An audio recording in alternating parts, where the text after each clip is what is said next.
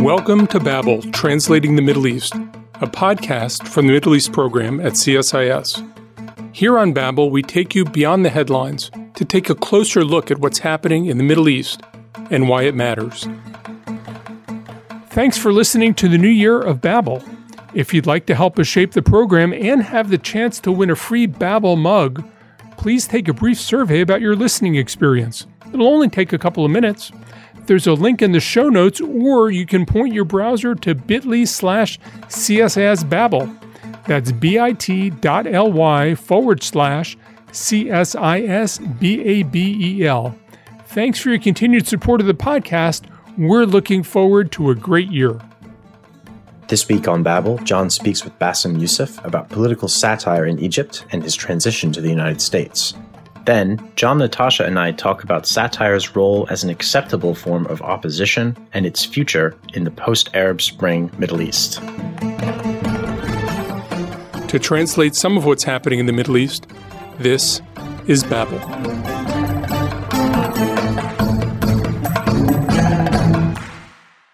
Bassem Youssef remains one of the most recognized figures in the Middle East. His television show, Al Barnamij, captured the imagination of millions in the Arab Spring and at its height enjoyed 30 million weekly viewers as it spoofed political life in Egypt. He ended the show in 2014 and left Egypt. He's the focus of the documentary Tickling Giants and the author of Revolution for Dummies. He now lives in Los Angeles. Bassem, welcome to Babel. Thank you so much for having me on the show. You became a viral video sensation in the midst of the Arab Spring. What started as a series of YouTube videos quickly became a television show, and for a time was the most popular show in the Arab world. When you were thinking about creating this, what were you drawing on, and what did you think you were doing that was really new?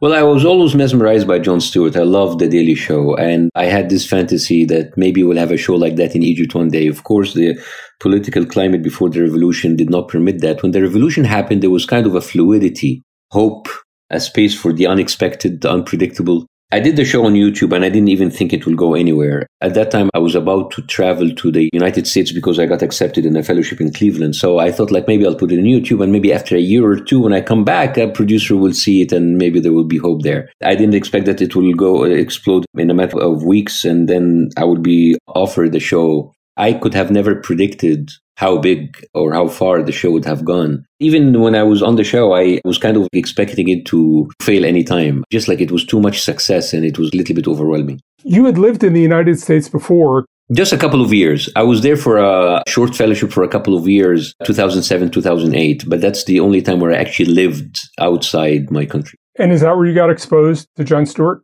No, I knew Jon Stewart from Egypt. At that time, The Daily Show was being placed on YouTube. So from 2005, 2006. But I remember the first time I actually saw The Daily Show was not on YouTube. I was in the gym in Cairo and CNN was on. And at that time, there was the global edition. CNN would get a collection of his best clips during the week. And this is how I knew it. And it's who is this guy? So that kind of got me intrigued. Now, of course, Egypt has a terrific comic tradition. People like Adel Imam, it goes back for a long time. Egypt also has this tremendous critical tradition. Poets like Ahmed Fouad Negm. Were you thinking about those things and sort of blending it with Jon Stewart, or was this really sort of in your head translating Jon Stewart into an Arab context? Well, first of all, the comedy in Egypt for a very long time was kind of social comedy. The political comedy was never strong. It was never allowed by governments. Comedy was used as more of an escapism or a kind of event, as long as you're away from things that matter. I didn't think of Ahmed Fouad Negm. I just thought of how can we have our own Egyptian version of The Daily Show and to make it our own. I know that a lot of people want to burden this experience with a lot of stuff that wasn't there. We really wanted to do a good quality show. Many people just wanted to project their own ideas about what the show was or what kind of messages or direction. We just wanted to do a really good comedy show. Now, you had a whole team. I mean, people like Tariq Al-Kazaz were working with you. What was the composition of the team, and what did you guys disagree about as you were thinking about what you were going to make? Well, the composition of the team was basically amateurs like me, which is the best thing. I mean, there were like a bunch of amateurs who never worked in television before, except maybe one or two. And most of our disagreement is how to do good comedy without being preachy. It's like that kind of level. Do we just do silly comedy or just do straight off preachy? So we had different ages, different ideas, different brains. And maybe that's what made the show great, is that it was a pool for different innovations from different people. And that's how we got the show running. How many folks were in the writer's room? 4. 4.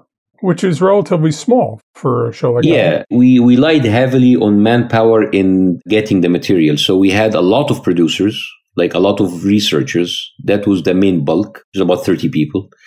And each one of them was destined to have a show to follow and transcribe it. That was the biggest kind of manual work. And then it will go to the writing team, which is me and another 3 or 4. When you think back to that experience, was there a sketch or a moment that you recall as being just the most fun as you think back?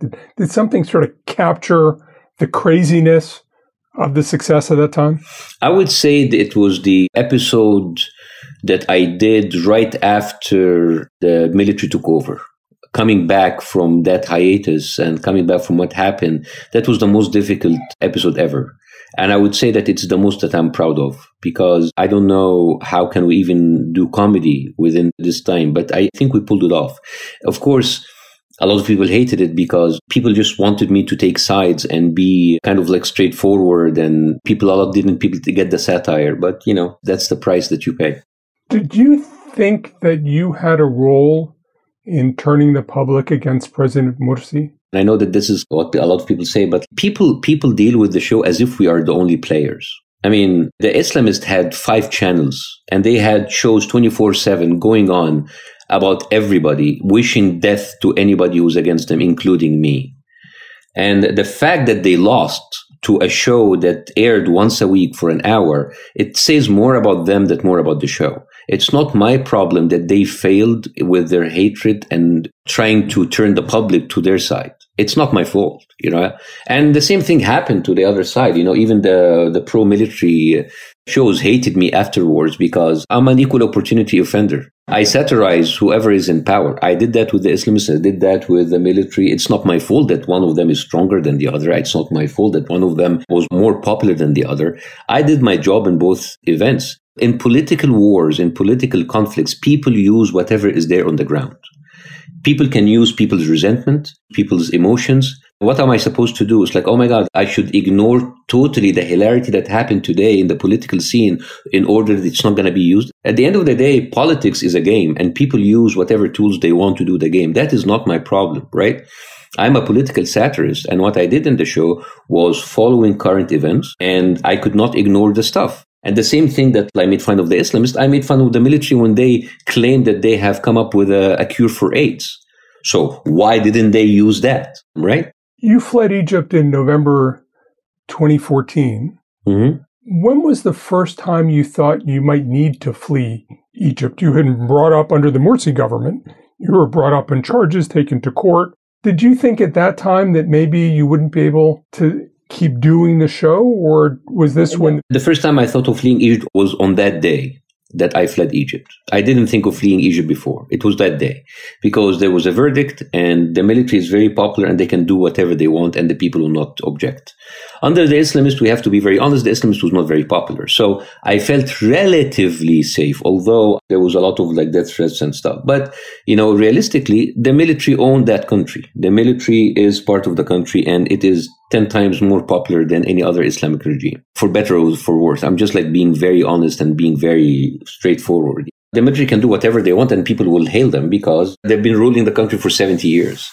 The Islamists came in and suddenly flashes of, ISIS and Iran and Hamas came in because they had a very extremist speech and people got scared. Even the Tickling Giants, there was a scene when there was a conflict and I said, people are willing to live under the denier of military dictatorship for a whole life and not under the Islamist dictatorship for a day. It's just a matter of fact. Was there a moment when you came to that conclusion? No, right after the military took over, it was quite open. People were cheering it. As a matter of fact, at the beginning, I was happy that the Islamists were removed. But then I kind of when I saw what was happening, because there was a direct threat to me under the Islamists and under the military, I saw like how even my parents who were watching my show, they were like pro-military. So it's a very complex thing, and it's just like a matter of fact. It's not about right or wrong. That is the fact. You're now working on breaking into the entertainment business in the U.S., and your big Arab project seems to be Plant B, which is about introducing a vegan diet to an Arab audience. As somebody who's been a vegetarian in the Arab world myself, I know how hard that can be to explain to people. Does your moving toward talking to people about diet and veganism, is that a turn toward personal self-improvement and away from ideas about systemic change, or is something else going on as you think about this? No, it's only part of it. So you just said that I am trying to go into the entertainment business in the United States, which is true. So I always say that comedy is a reflection of your truth. When I was in Egypt, I was concerned about what's happening in Egypt. So my show, my content reflected that in El Bernamik. In the United States, I'm doing stand-up comedy, and my stand-up comedy is very political. And it's reflecting about my truth as an immigrant coming into America under Trump and talking about racism, Islamophobia, xenophobia. So I'm still doing the same thing. It's still systemic change. It's just like the content is now about what I have to go through here. And the vehicle is different other than a TV show. I'm doing stand-up comedy because I'm not that big in America yet to have my own TV show. So I'm still working in comedy, and I tour around the United States. That's kind of like how my comedy has shifted, still in the same direction, but now different context. You were able to forge an amazing connection with Arab youth as a media personality. Are you fundamentally optimistic about where the region is headed with opportunities for young people and freedom of expression and social media and all those kinds of things? Or has your exile from Egypt and the collapse of the region's democratic experiments of a decade ago pushed you to think that everybody just needs to take care of their own happiness wherever they are? It's not one or the other. I think you should take care of your personal happiness and safety no matter what. So that's one thing. The other thing, I don't know what will happen in the Arab world, but I think most of these regimes have been born in the 1950s and 60s. And I think right now with the internet and open skies, I think that the newer generation will have kind of a different approach to issues in a different way than their own parents. I think there's going to be like a generational change. I think it's just going to take like much slower. I think it's kind of going to be like a very slowly and surely kind of change, because at the end of the day, it's the people that they need to change. You have kids in the United States. How much do they pay attention to the Arab world? How much do you want them to pay attention to the Arab world? Well, one of them is 9 and the other one is 4.5. So I don't know if they have the bandwidth to care about that. Right now, I just worry about Adam getting off diapers and Nadia getting through her elementary school. So they still go in the summers to visit family. They go I don't go. They go in to visit their family. And it's important to know that they are the product of two different cultures, which is great. I want them to be as American and as Egyptian as they should. They are the product of two cultures, and they need to embrace both of them. Bassem Youssef, thank you very much for joining us on Babel. Thank you so much. Next up, John, Natasha, and I talk about political satire as an acceptable form of opposition to government and its future in the post-Arab Spring Middle East. I was struck when Bassem said that despite being brought up on charges under the Morsi government, he didn't actually think of leaving Egypt until much more popular military came to power. My instinct would have been that unpopular governments feel a greater urgency to crack down on dissent that they find threatening, which would have left Bassem more vulnerable under Morsi. Have you seen other examples like this play out in the Middle East? When I had the conversation, I was very surprised as well. And what struck me is I tied it to the comments he was making about these guys are just much more organized, and being organized makes them more threatening. That I think that part of his making fun of the Morsi government was also a sense that they were a little bit incompetent, and he was intimidated by his perception of the deep competence of the Sisi-led government cracking down on people it saw as its critics. Although I would have to say the Sisi government was also relatively new and therefore vulnerable to criticism, or at least saw him as a threat, which I think is quite interesting. I have to say that this interview took me down quite a bitter memory lane, thinking about some of the great comedians and satirists in the region. and what's become of them since the Arab Spring or even prior to the Arab Spring. And Syria always comes to mind because it was, much like Egypt, such a bed of satire and comedy and really quite scathing political comedy. And maybe some of the audience will know someone named Duraid Laham, who's probably one of the most famous comedians in the region. Famous in particular for satirizing authoritarian regimes, especially in Syria. And just to give you a sense of how hard he went after them, in his famous play, Kasak Ya Watan, he plays Ghawar, a guy who faces, all these various struggles due to corruption, amongst other things. And in the play, he's tortured in prison using one of the regime's favorite methods, electricity. And the torturer asks him, "Why are you laughing instead of screaming?" And he says something like, "It's wonderful that electricity has reached my behind before it even reached my village." And, that's some pitch black humor. And it's really scathing because it's attacking the regime not only for its inability to provide the most basic of services, but also its oppression.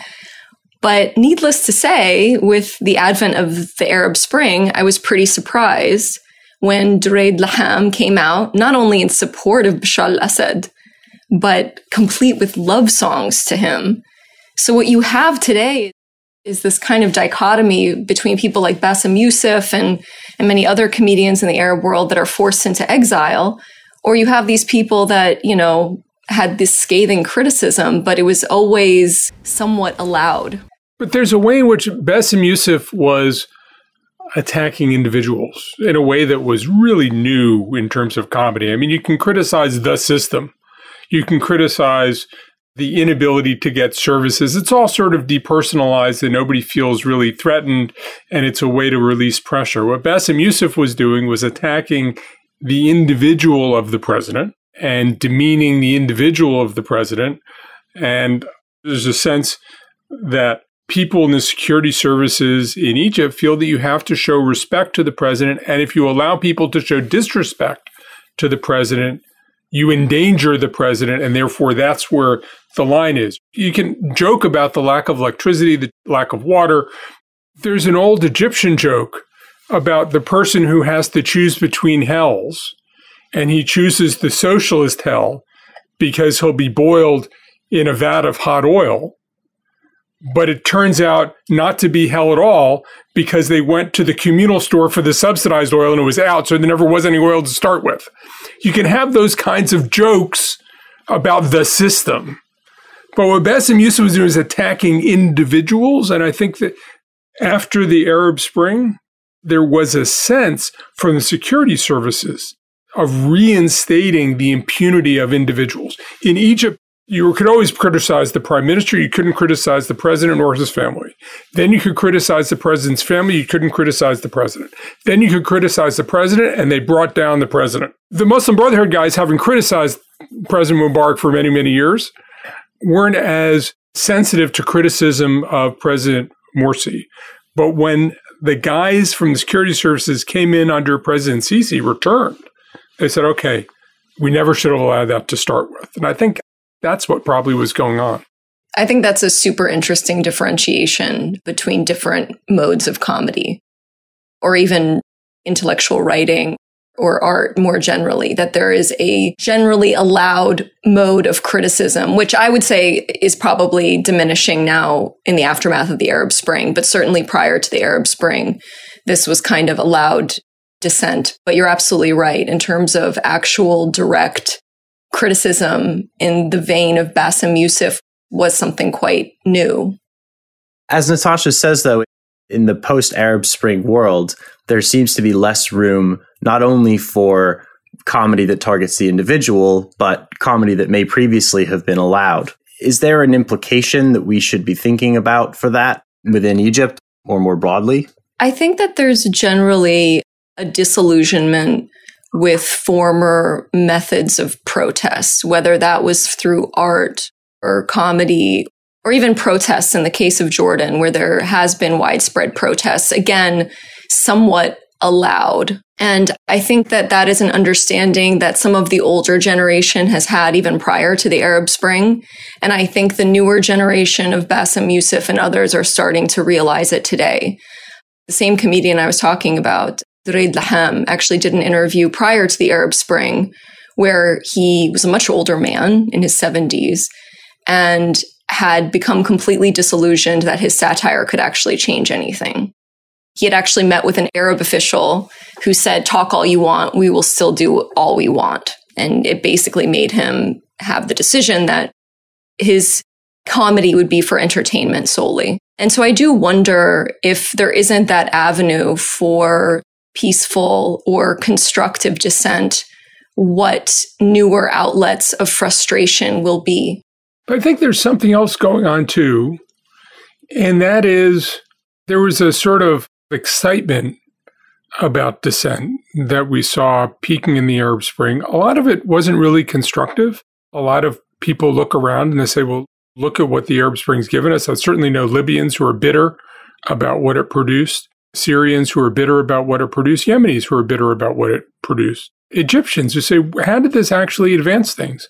And what I also see is governments be much more sophisticated in the way they message their people. One of the reasons Bassem Youssef and shows like it were popular, I think, was because government media was so bad. I mean, the media that just covered what the president did every day was horrible and nobody wanted to watch it. First, people went to satellite television. There was this desire for something new. I think governments are much better at messaging their populations. Governments are good at social media. Governments pay influencers on social media. In Saudi Arabia, we see the government paying a lot of attention to how do we give things to young people and get them on our side that's not about political opposition, but cultural expression and arts and entertainment and things like that. And so I think the terms have changed and governments have managed to find ways to seize attention in a way they didn't have before. And young people are paying attention to their governments more and less to political criticism that I think a lot of young Arabs have decided is futile anyway. So pulling back from where we're at now, back to when Al-Barnamij was on TV, Bassem Youssef might claim that he's just poking fun and has no political agenda or aims to change anything, but popular satire, like what he created, is clearly seen as a genuine threat by governments. What did his show do that created such angst, and why did it have such huge influence? He burst taboos right and left. People couldn't imagine that he would do it. And I think that in some ways, this is the story that came across in the interview we had.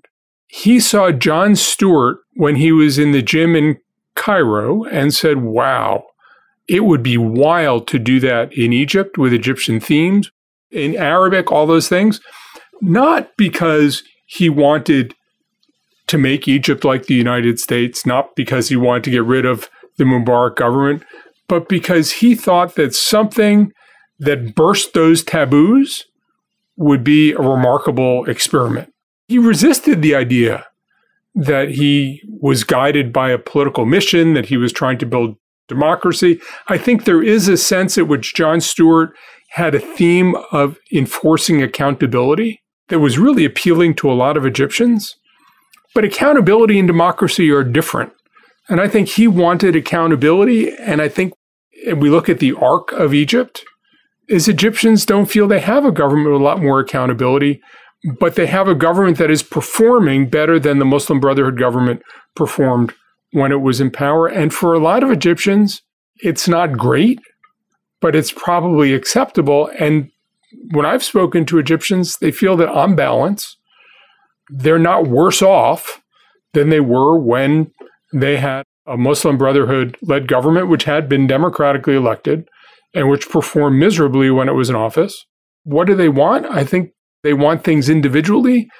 I think the notion of Egyptians coming together and wanting a single thing that's very different, they never really came together in the square. What they wanted was the downfall of the old regime. I don't think they ever quite coalesced around what they wanted new. And I think a lot of Egyptians are disillusioned about what new might look like after they experience what they did. And Bassem Youssef was extraordinarily critical of the Brotherhood. As you know, he just thought these guys were a joke. What I find really interesting is the correlation between the Jon Stewarts and Stephen Colberts here and the Bassem Youssefs in Egypt. Because there was, at least amongst people I know that are a bit more media savvy than me in the United States, that Jon Stewart and Stephen Colbert came of age during the Bush administration in much the same way as Bassem Youssef, sort of poking fun at politicians and gaining quite a bit of notoriety by doing so. But a lot of people believe that it was an easy vent for frustration for those who disagreed with Bush policies or Trump policies. They could watch those shows at the end of the day, have a laugh, go to sleep. It wasn't particularly an avenue, a constructive avenue, as John is saying, or as Bassem Youssef said, for political change. And I think there needs to be an acknowledgement of what the limitations of just that satire alone does. And what's interesting to me is that the Syrian government completely understands that. And Hafez al-Assad certainly understood it and was one of the protectors of many of these comedians and artists that showed a bit of dissent, but as we've said, not so much. And so I think that there's something that we also need to untangle here in the US and other places, that this kind of accountability framework through comedy is great. We can have a laugh about it. But is it really something that will construct a reformed movement for change, coalesce around something new? No, I think that there are hard limitations to that. And the other piece, just to pick up on what Natasha said, I think authoritarian leaders in the past have in some ways tried to be populists with the people against the bureaucracy.